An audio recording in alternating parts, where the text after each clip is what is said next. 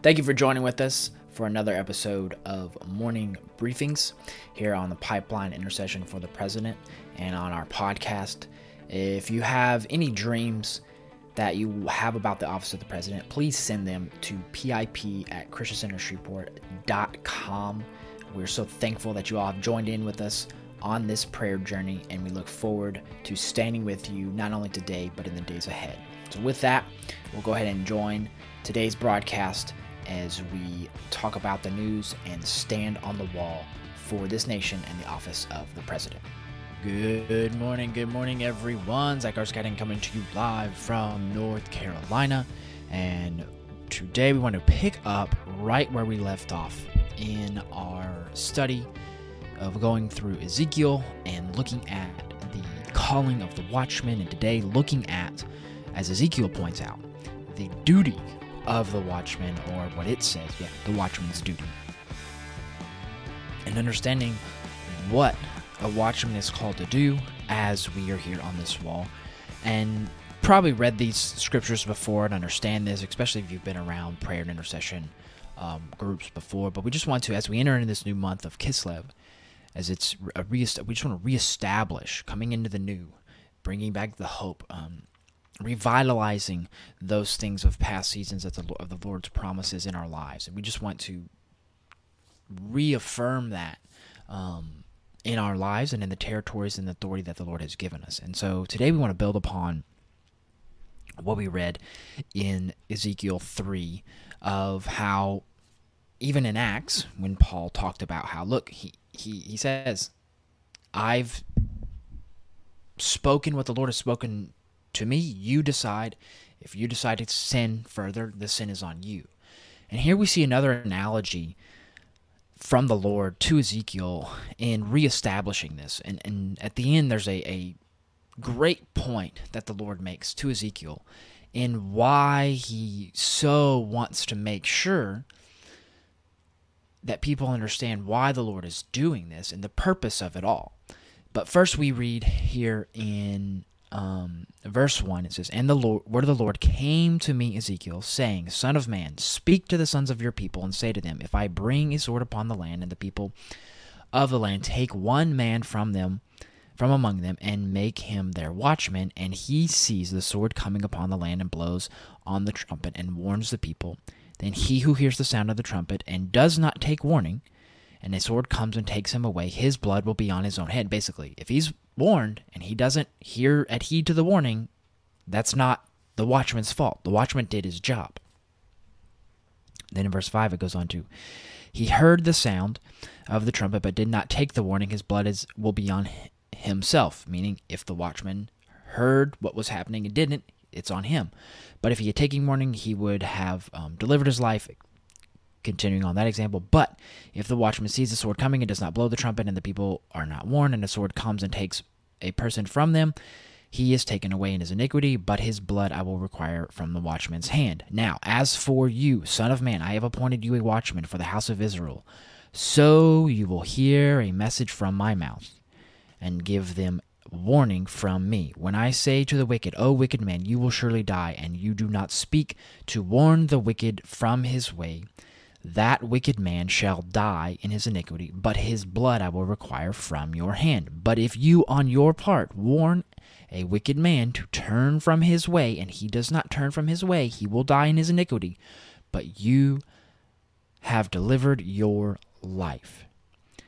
And here, these next two verses are kind of the key point that summarize it all, of why the Lord is doing this. Not just for the watchman, but for the wicked and the righteous, it's him or herself.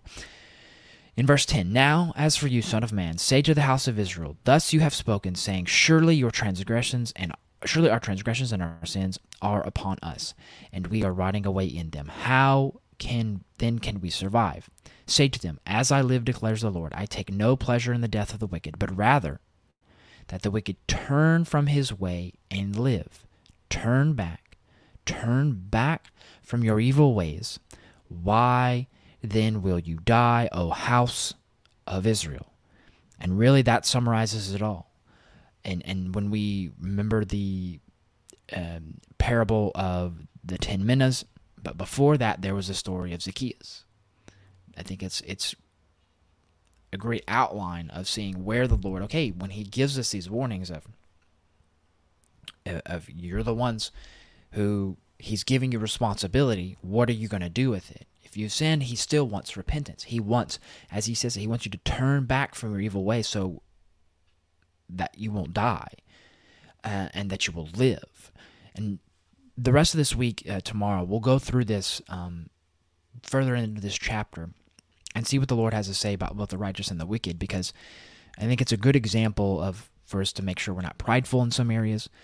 But today we want to look at some of the duties of the watchman, and same as yesterday, as Ezekiel 3 talks about, as Acts 20 talks about, I want to reestablish this principle of if the Lord's given you something to share it, to pray it, to decree it, take that authority. And we want to continue with the prayer point from yesterday, and again, reaffirming this as we enter into this new season of declaring that the Lord will establish the watchman anointing anew and afresh in you and in your territory and in the authority that the Lord has given you wherever you may be throughout this nation and around the world for those who are listening elsewhere.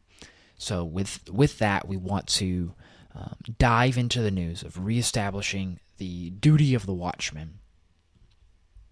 And today I want to look at some of the things the Biden administration is doing, some things the Senate has before them this week in the lame duck session, and then get into some of the Twitter fiasco, to say the least, because it involves the White House and some comments they said, and want to dissect some of them, and then also give updates on some recent results that are coming out of different elections for the midterms in both Arizona and Pennsylvania, and give major updates on Georgia as some interesting things are happening there as they continue to wind down towards the final counting and certification of the December 6th Senate runoff in Georgia. But first, we start with the White House. So we talked about this a little bit yesterday. We're seeing the uprising in China, and the White House has come out, and a national security advisor has come out and spoken pretty much the same line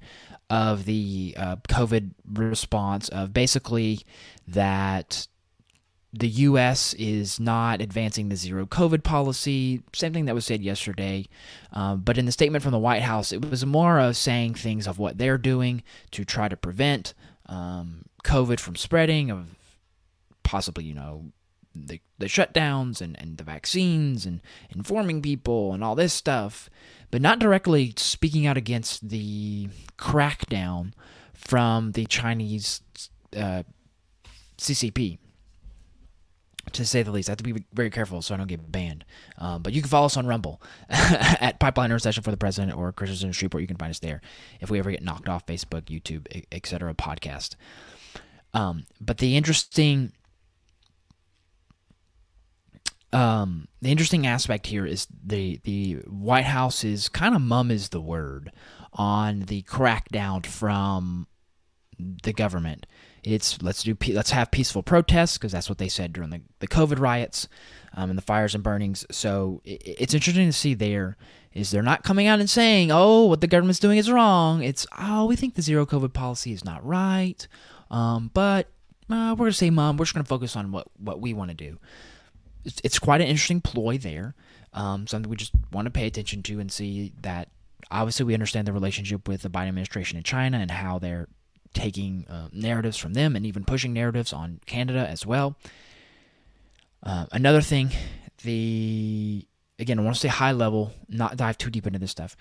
Another news point is action from the Biden administration is, while we have obviously the American energy crisis, the Biden administration is telling Venezuela that it is okay for you to drill oil. It is okay for you to supply the rest of the world with oil. Meanwhile, the standards that they're able to drill with, or more so lack thereof, for those who are environmentally friendly, is lacking, to say the least. But yet the Biden administration would rather Venezuela drill and produce oil than America, who would have a higher standard and would be able to produce it cleaner. And one thing to note, in this article from the Daily Wire, they point out an interesting note from some research done from the Wall Street Journal, where this is quite interesting, and where the Biden administration has also taken steps in recent months to squander the U.S.'s relationship with Ghana, an ally in South America who wants to try to produce more oil. And according to the Wall Street Journal, America recently blocked a $70 million loan from U.S.-based bank IBD Investments that would have allowed Ghana to upgrade necessary infrastructure in the country to allow exports of its oil. Now, why is this important, Zach? Let me get into that. Wall Street Journal columnist Mary Anastasia O'Grady said the Biden administration's reasoning was based on August 2021 Treasury guidance on fossil fuel energy at the multilateral development banks, which says that the U.S. will promote ending international financing of carbon-intensive fossil fuel-based energy.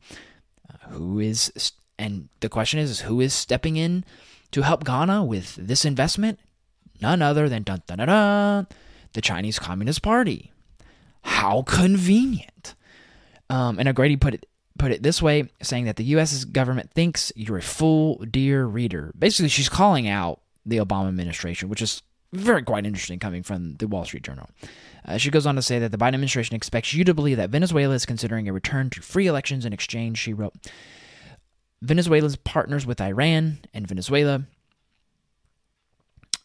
and the Venezuelan people have suffered for decades thanks to socialist principles and policies that play in the South American nation.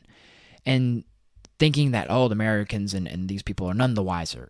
This is quite devastating. You have an ally who's working with you, and then you say, well, because we're going to put this climate change agenda, we're going to impede on international free market trade. And then who's Ghana? Ghana's like, we're going to do it anyways. Either you give it to us or we're going to China. They because their economy depends on it. So they say, okay, China's going to give it to this. And I don't know the specifics of the detail, but I can guarantee you that as part of this deal, if they're not able to pay it, then China gets part of the docks, gets part of the oil, gets some mineral resources. That tends to be, I'm not saying that without a 100% fact, I'm saying that tends to be the reality of these contracts. And then you're also, if that's not the case, you're also allowing Ghana to start building a relationship with China. Ghana is in South America. Ghana has a relationship with, China has a relationship with Venezuela and Nicaragua as well. So does Iran. This is very well known, public knowledge. So some disastrous moves being made here by the Biden administration. And why we want to be aware is pray for them, pray for advisors who are making these decisions. And then lastly, some we want to pray for Nancy Pelosi, Chuck Schumer, those in Congress and the Senate, as the Biden administration has asked them to act fast to hopefully prevent a strike on the railroads between the workers and the unions and the companies, to shut down the railroads because of a deal hasn't been struck between them that is being reported as good faith negotiations, but the reality is as we talked about it before, 3 of the 12 unions who hold upwards of a quarter of the actual workforce on the railroad systems altogether are standing against this deal because there's some things they want in there. And so Biden is basically asking them to force a deal in this situation to make sure something gets done so that the railroad system and therefore the economy isn't shut down. So we want to pray for our leaders on these negotiations to hopefully get a deal put forward that is obviously fair, but also doesn't prevent a strike. All intents and purposes, most likely something will be done, but we also want to pray for a smooth transition to this, because this would be disastrous for the Democrats as they are in control of the House right now, and this would be Nancy Pelosi's kind of final going off, and to say that the economy is shut down, that's something they extremely want to prevent involving the railroads, as leads into now some of the things happening in the Senate. So we just want to pray for our leaders there and see some of the responses from this Biden administration. As yesterday at noon prayer, we talked about things that are happening in China. So now the Senate today is expected to vote on the final vote in the Senate for the Disrespect of Marriage Act, is what I'm calling it. It's supposed to be voted at 3:45 Eastern. It could take a while.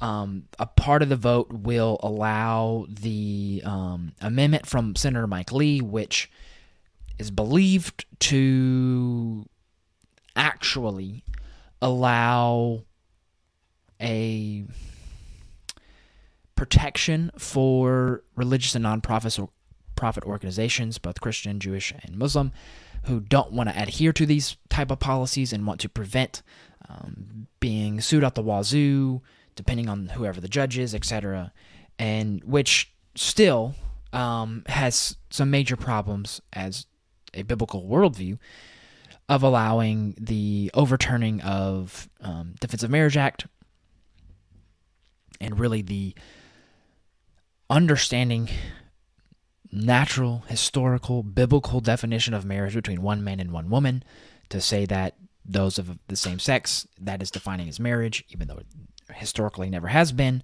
and the whole purpose of marriage is the reproduction and a covenant union on top of that, and those things unfortunately are fruitless from those of the same sex. And so it's more than likely that it will get voted. CNN's saying the same. They're saying, well, it's just going to go forward. Then it'll go to a House for another vote, and then it'll go to the to be reaffirmed. Then if that goes through, then it'll go forward there. I pray the fear of the Lord on these senators who are in a position to vote this forward and don't, for those 12 to reassess. I do know that Senator Tom Tillis, who is retiring here in North Carolina, has had major pushback from those here who have concerns, both legally and morally. He has also had some praises from constituents or people throughout the country who are praising him for his decision. He has also said, as we've reported here before, that if it doesn't protect religious liberty, then he won't vote it forward. But what is his definition of religious liberty? Does he fully understand? Is he fully aware? Or is he in retirement mode? Because there are some representatives who have abandoned their duty of office, abandoned their role as a watchman on the wall, their duty there that they should be adhering to votes as their time on the job is not run out yet. And so where do these senators stand? What's coming before them?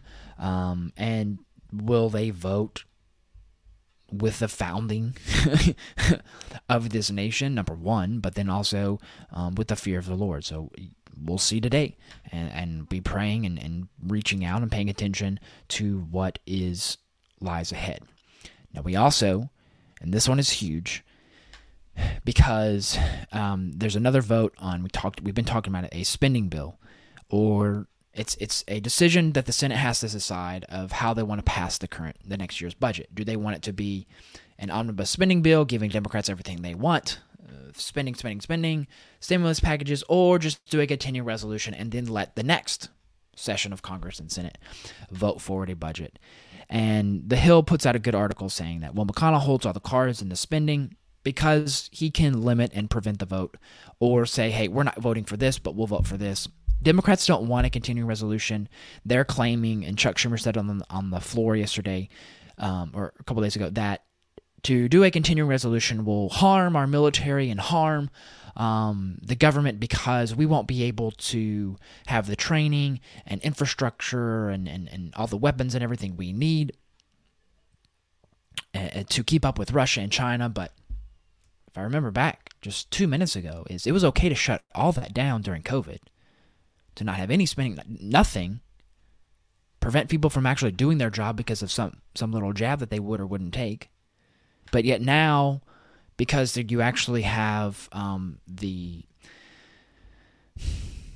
reality of potentially losing the vote, you're going to try to fearmonger in this situation. And this is politics. This is how it's played, unfortunately. And McConnell's leadership will be in the spotlight, as he's going to be put under the pressure. And those who are speaking out against him are going to have a louder voice in this season. And I'm not necessarily saying that's right or wrong. I'm just saying that's the reality of the situation. So they'll be put in the spotlight there as those votes come before. And the threat is that, well, if they don't pass anything, then the government will quote unquote shut down December 16th, heading into the holidays. People won't be able to get paid, etc., which that's a mixed bag of marbles there, as we saw what happened during previous negotiations of spending. And know this, is they could have done this months ago. They could have passed a spending bill. They could have passed a budget bill months ago. But they chose intentionally to wait not only around the midterms, but then intentionally even more so till after the midterms in case some people lost their vote and were on their way out. Or if what was being proposed as the red wave came into being, knowing they had absolutely no shot of passing anything in the next session of Congress, as now it looks like the Senate will be split.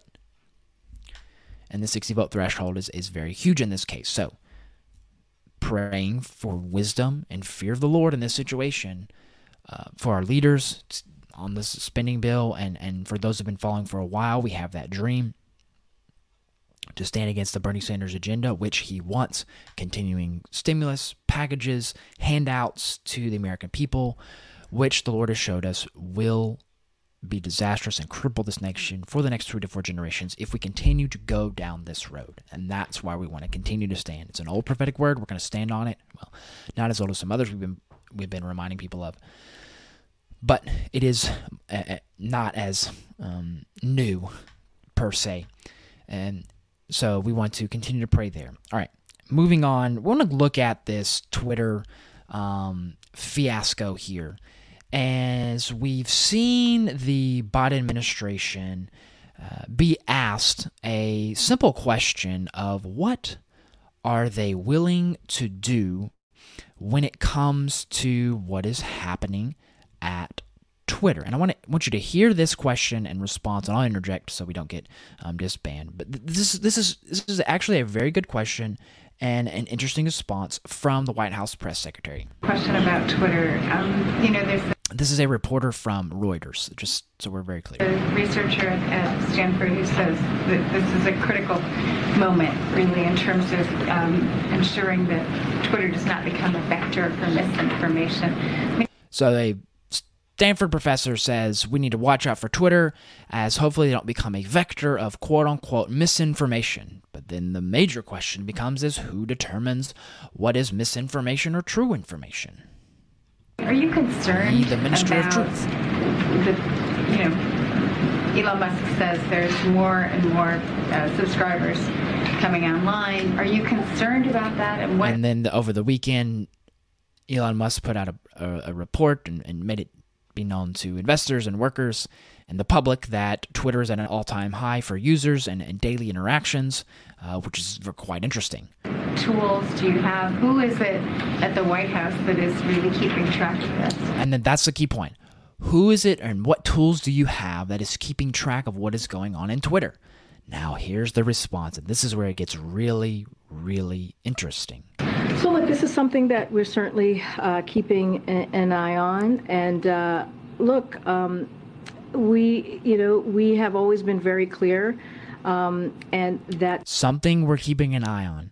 And I want to get to this at the end. She says something that's very, very interesting, but we're going to continue. So when it comes to social media platforms, it is their responsibility to make sure that when it comes to misinformation, when it comes to the hate that we're seeing, they have a responsibility when it comes to the misinformation and the hate that we're seeing to do something about it, is basically what she's saying. The question is, who determines what is misinformation and what is hate? Where is the line there? We've obviously seen those in the past at Twitter have run Twitter into the ground, wasting $300 million per year. And now he's cut the workforce 75%, and they're growing even more and more, showing you don't need that many people. She continues. That they take action, that they continue to take action. Again, we're all keeping a close eye on this. We're all keeping a close eye on this, the White House administration. Monitoring what's currently occurring. And we see it with our own eyes of what you all are reporting. And just for that's key, what you all are reporting. Not to seeing what they're reporting and then looking at the reality of the situation. We're going to look at what you're reporting, and then we'll we might look at Twitter and see if it confirms this or denies us. What's happening on This. Twitter. Yeah. But again, social media companies have a responsibility to prevent their platforms from being used by any user to incite violence, especially violence directed at individual communities. Aha! So, does that include the child sex trafficking that they allowed for years and years and years and did nothing about? And within 1 month, Elon Musk makes that number one priority to end and pull down. Are they going to say anything about that? I'm not saying Elon's perfect. Even right after he said that, he posted a debaucherous meme to try to get Trump back on Twitter. But they have a responsibility to pull down and prevent this hate speech. I say all this to say is people are aware of what's going on. People are aware, and this is interesting in this case, because you're seeing free speech come about, the left losing its ever-loving mind, and what we're seeing from those within the left-wing media that the White House pays attention to is that they're saying that Twitter CEO is now the main character and that Elon Musk's disastrous month at Twitter has come to a close. And let's discuss. And it's all about, this is a Vox article, all about going after Elon Musk for the decisions that he's made of firing people because they can't do their job, cutting the workforce because it's bloated and you're losing 300 million. Like, let's put free speech issue aside for a second. As a business, if you're losing $300 million over the last several years, and investors are losing money hand over fist because no one is doing their job, or you're hiring these people for no apparent reason, supposedly, and people who can't write code, which is the basics of Twitter, and the only reason why somebody would be at Twitter in Elon's eyes, this is his eyes. And this is the way he's managing it. He's saying if you can't do code, and he says managers even know how to do code, because sometimes managers can be put in positions that they don't actually know how to do something, but if they don't know, what Elon's saying is if they don't know how to do it, you're going to be fired, and you're going to have to be put on code reviews regularly to make sure you're staying up to date, to make sure you're staying sharp and monitoring and making sure you know how to get things done so that you can, number one, do your job, because that's what I'm requiring of you. And again, you see this from Vox, but then you see from Elon himself saying, we have been growing. We have more daily user interactions at an all-time high. Cutting costs, cutting the workforce. Advertisers backed away, but they're coming back. Some backed away. Who cares? Like, they leave? Okay, let them leave. He's trying to find other ways of revenue. I point this all out to just give a specific example of people who are in positions to be watchmen as these journalists, and they're not. And they're going to have a responsibility, just as we're going to have a responsibility as those in the prophetic intercession movement, to speak the truth of what the Lord's saying, and then also be mindful of what the reality of, and be up to date and sober about what's really going on. So, very interesting there. And then we move forward with the stories that are coming out about the election in Arizona. So Maricopa County went ahead and certified their election as the deadline was yesterday. You also have the Mojave County, which is a GOP-controlled county in Arizona that certified under duress. There's a video out there of the gentleman who certified the elections from this recent midterms and saying that I do this under duress because I'm afraid to be sued. And the question is, well, why didn't you just not certify it if you realize that there are issues? This AG's office is saying there are issues. We want to look into these. We want to see both sides, and now we want to investigate. We're not going to allow this to go to the Secretary of State's office until we look at this and verify, because the Secretary of State, currently sitting at the Secretary of State seat, is running for governor, is involved in this election. Now,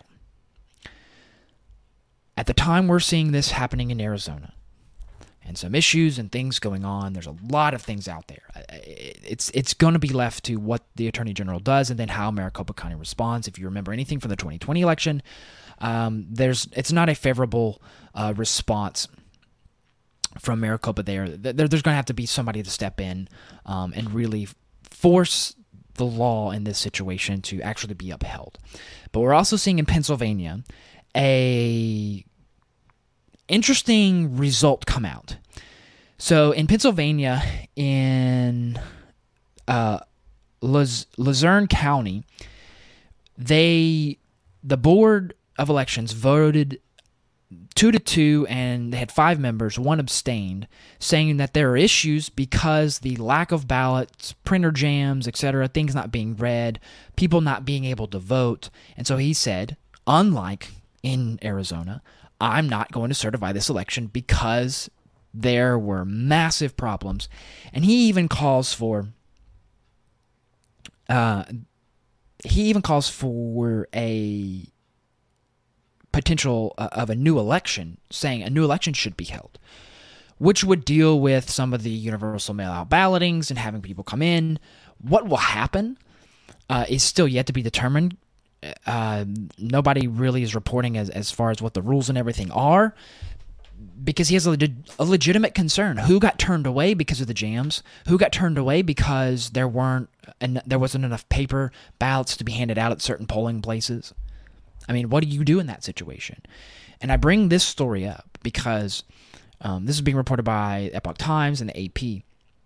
Bring this story up because there's a lot of prophetic that we want to continue to stand on, from Clay Nash to Chuck Pierce to Dutch and several others, about how Pennsylvania, Arizona, and other states have a decision. The blue plate special that we had from 2020 from Clay Nash, but then the recent one from Chuck Pierce about how states like Pennsylvania, the 13 colonies, needed to reestablish the founding principles in this nation in order for us to move forward into a state of being a nation that upholds the founding principles within this nation.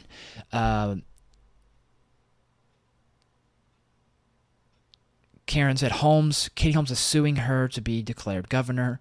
I think everybody's suing everybody in Arizona, from what I understand. Holmes is suing everybody, and so there's a whole mess of elections. And then I want to end on this note. We ended on it yesterday as well. In Georgia, remember the whole election integrity laws? Well, this is Jim Crow 2.0. This is going to prevent millions of people from voting. Yesterday, this doesn't include what happened on Saturday and Sunday. Yesterday alone, Georgia broke another voting record with 239,000 people coming to vote early and cast their ballots in the Senate runoff. This is just the reason I want to point out. This is blowing the hypothetical narrative out there from those who are called to be watchmen, who are saying certain things, and it's not coming true. The actual, as the Vox report, as some of these other things are happening, the opposite is actually coming forward. And this, we'll see if this is good for Warnock or good for Walker, because, traveling, holidays, etc., people coming forward. So we'll see what happens. But it's interesting to see this narrative of, and this even happened during the actual November election. There were more people who actually voted because of the early voting, because maybe they couldn't take off work, their schedules didn't allow it, kids, whatever the case may be. They're voting early. And so this is blowing this all out the water. And again, we want to continue to stand, as Ms. Sharon says, she voted yesterday in a line of 300 plus people. Pray. The issue here is pray for people to go out and vote based upon biblical moral values. And if there are issues, stay in line, vote, or go to another polling station and make sure your ballot gets cast. Don't leave. Don't go home. Don't end the day unless you voted. And make sure it gets counted, that there aren't any issues, and making sure that you've done your duty and standing for the voice that the Lord has given us, thankfully, in this nation, and just exposing these lies that are out there about how people are going to be disenfranchised and et cetera, and all this just complete nonsense. And I think there's an interesting reality that hopefully people are waking up to. And again, going back to the issues in the Senate, going back to the issues that the Biden administration is trying to push forward now, is this Senate runoff will really determine the powers in the next coming months. So this is one we want to continue to pay attention to as we're coming up on the final ballots being cast on December 6th. So I want to thank each and every one of you for following along. I know it's a lot today, but we really just want to pray for our leaders and cover them on a host of these issues as they're dealing with a lot, to have the wisdom and fear of the Lord to be able to navigate this season, not given to pressures of man and into the fear of man, but hopefully to uproot that spirit of the rat, fear of man's spirit, and implement and put in its place a spirit and reestablishing of the Watchman and of a fear of the Lord for those in positions of authority, both Republican and Democrat alike. So with that, I close. Blessings each and every one of you. We'll be back today with our noon prayer at Christian Center Shreveport, praying for this nation and the office of the president, as I'll be back tomorrow as well. So blessings, and I'll see you guys later. Have a good one.